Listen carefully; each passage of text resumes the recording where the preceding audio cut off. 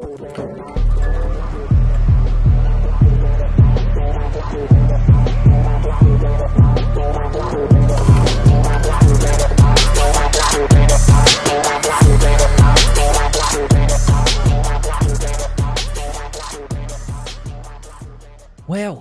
it's been a while, guys. Apologies for the lack of content. I hate using that word, right? But I'm just going to use it, right?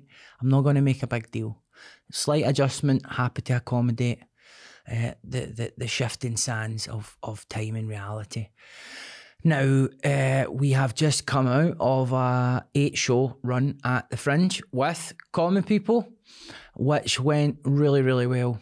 There was a lot riding on it, not least the fact that the time, energy and resources that were deployed to try and make it happen inevitably are going to be justified or not justified by the success or failure of how it goes. But over the 8 days, we managed to get over 1,000 people through the doors.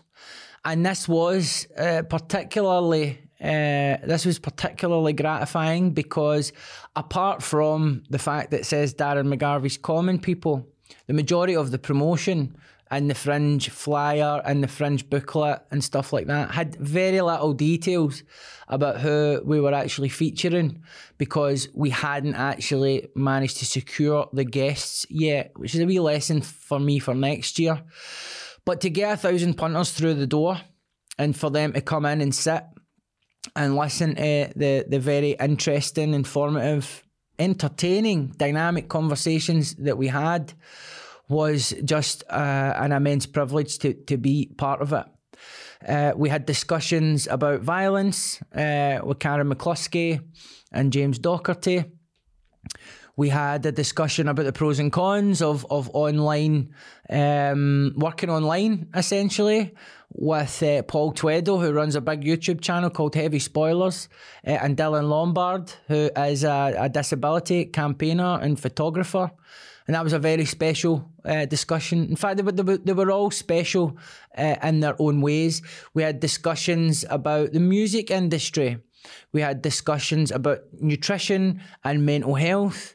And generally, I feel like the events reflected some of my own broader interests in life, because obviously when you see me usually in the public domain, I'll be talking about specific subjects that I'm perhaps more knowledgeable on, like social class, social inequality, addiction, things of that nature. And so with common people, it was a look at trying to expand that wheelhouse of topics that we can tackle, where I play more of a backseat role, where I'm just chairing a discussion and letting other people in their various fields bring forth their kind of insights.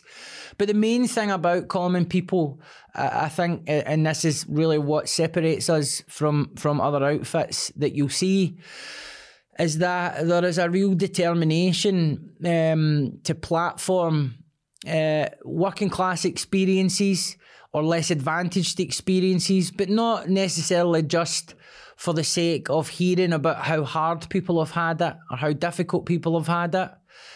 We don't want to chat to people about the stereotypical stuff that you see in newspapers or in documentaries, where there's a relentless focus on the kind of iconography of poverty, you know, the methadone scripts, the facial scars, all of that sort of stuff. Because my experience tells me, having grown up in a deprived community, that there are people there who are just as hardworking, just as intelligent, just as knowledgeable as people of other social classes who are unfairly associated with these traits due to the disproportionate number of middle and upper class people who either own or work in high levels of media.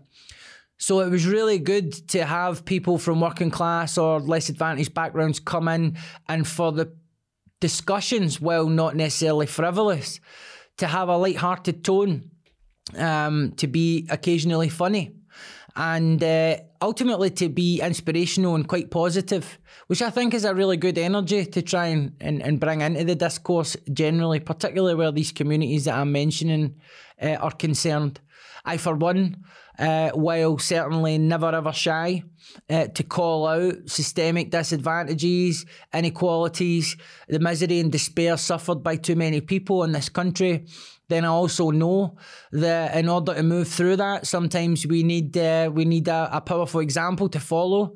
Sometimes we need some specific information about how to get out of a corner that we've painted ourselves into, or that we've been painted into by circumstances.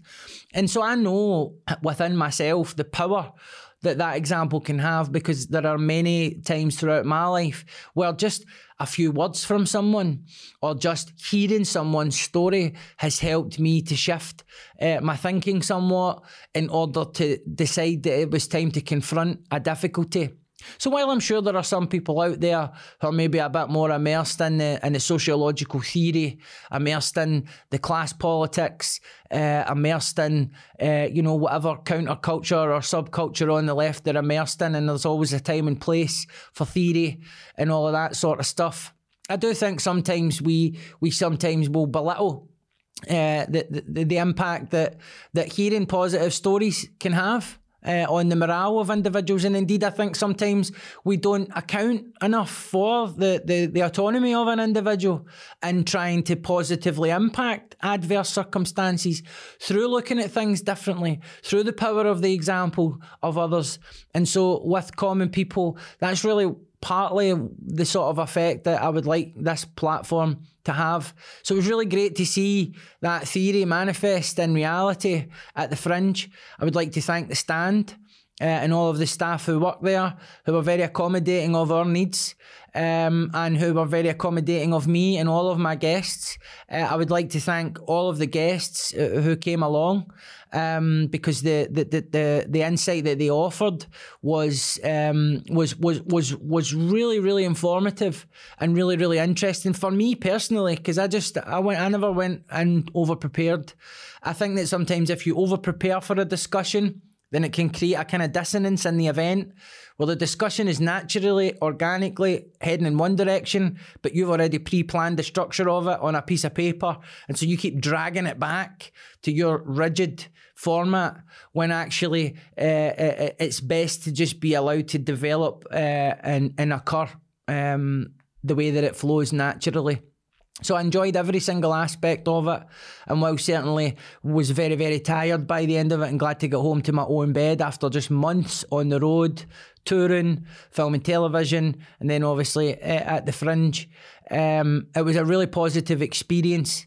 And going forward, I think what we'll be looking at, guys, is trying to have a more scheduled approach in terms of how many episodes you could expect throughout the course of a week, where you'll be able to find those episodes. And so we're working on that to make sure that there is a bit of consistency that's built in here, whether that's me coming to the studio, whether that's me having a mobile kit that I can get stuff to you if I'm on the road. So just know that all of that's in hand, because I often get questions online regarding that sort of stuff. But genuinely, just want to say thanks to everyone who came out, everyone who shared online. Thanks to Paul here at the Green Room for all of the work that he's about to undertake in terms of getting those shows to you. Thanks to David Roddy and everybody at Trend Differently, who have been constantly creating all of the digital assets that you see that publicise what we do.